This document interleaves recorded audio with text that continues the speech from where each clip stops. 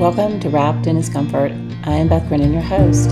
This is a place where we will come together and reflect on the promise of Nahum 1:7. The Lord is good, a refuge in times of trouble, and He cares for those who trust in Him. I am so grateful to be on a journey of faith with you. We will come together, read Scripture, pray, and we will rejoice again and again in God's faithfulness to us. Today is the 8th day of Advent, and today I want to talk about light.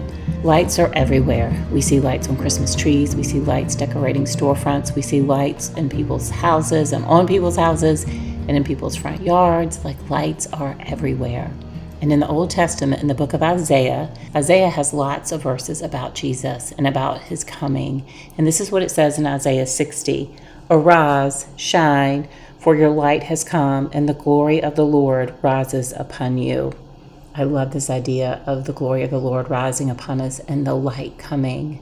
Where do you feel like you need light to arise today in your life? Be reminded as you drive around and as you walk around and you see lights everywhere, as you see candles burning with light, that Jesus has come, that light has risen in our lives, that we can have hope. I do pray we would have a spirit of rejoicing, that we can know that the light of the world has come. Jesus tells us in the book of John that He is the light of the world.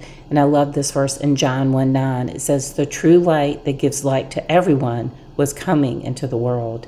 And that true light is Jesus. So this Christmas season, let's rejoice during Advent. Be on the lookout, be on the watch for lights, and be reminded that the true light has come, that Jesus is the light of the world. Light has risen up. Let us receive it, and let us go forth and be a light to others, that we too will remind others that the true light, Jesus, has come. Let us pray. Father God, I thank you so much that you are a God we can trust. I thank you for light. I thank you that in those moments where we feel like we are in darkness, whether it's fear or sadness or loneliness, that Lord God, you bring light, that Jesus is the one and true light.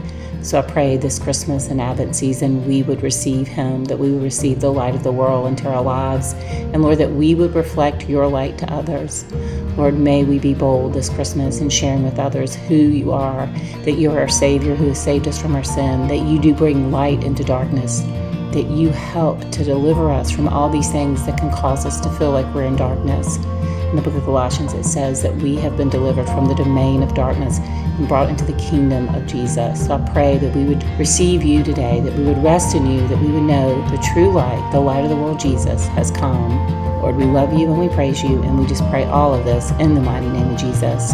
Thank you so much for joining me today on Wrapped in His Comfort. My prayers that you have tasted and seen that the Lord is good.